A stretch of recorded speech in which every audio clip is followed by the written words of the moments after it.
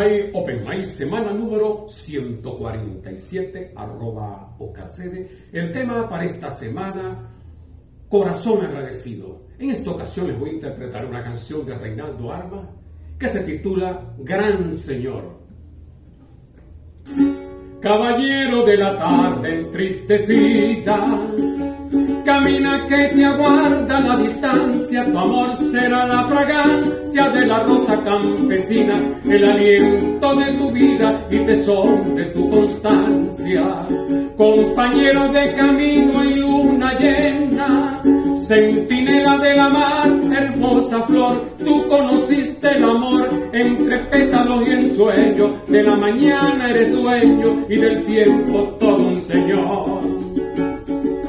El abrojo de los años cultivados, a tu lado me enseñaron tantas cosas, cosas por demás hermosas que asimilé sin cautela, porque tú fuiste la escuela que le dio acento a mi prosa. Viejo amigo, caballero de la tarde, tú mi padre, tú mi hermano y gran amigo, los dos que fuimos testigos en el monte del dolor, conocimos al Señor que nos dio calor y abrigo. Taciturno, cuántas veces te sentí, allí donde claudican nuestros días, viendo la policromía del exótico paisaje, para con rudo lenguaje descifrar su fantasía.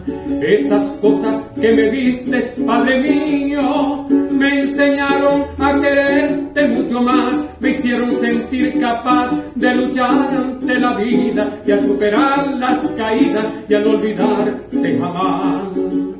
Cabizbajo, soñoliento y arrogante, transitaste los caminos de mi infancia, tu noble perseverancia de buen padre y gran amigo me hizo sentir protegido en brazos de tu constancia.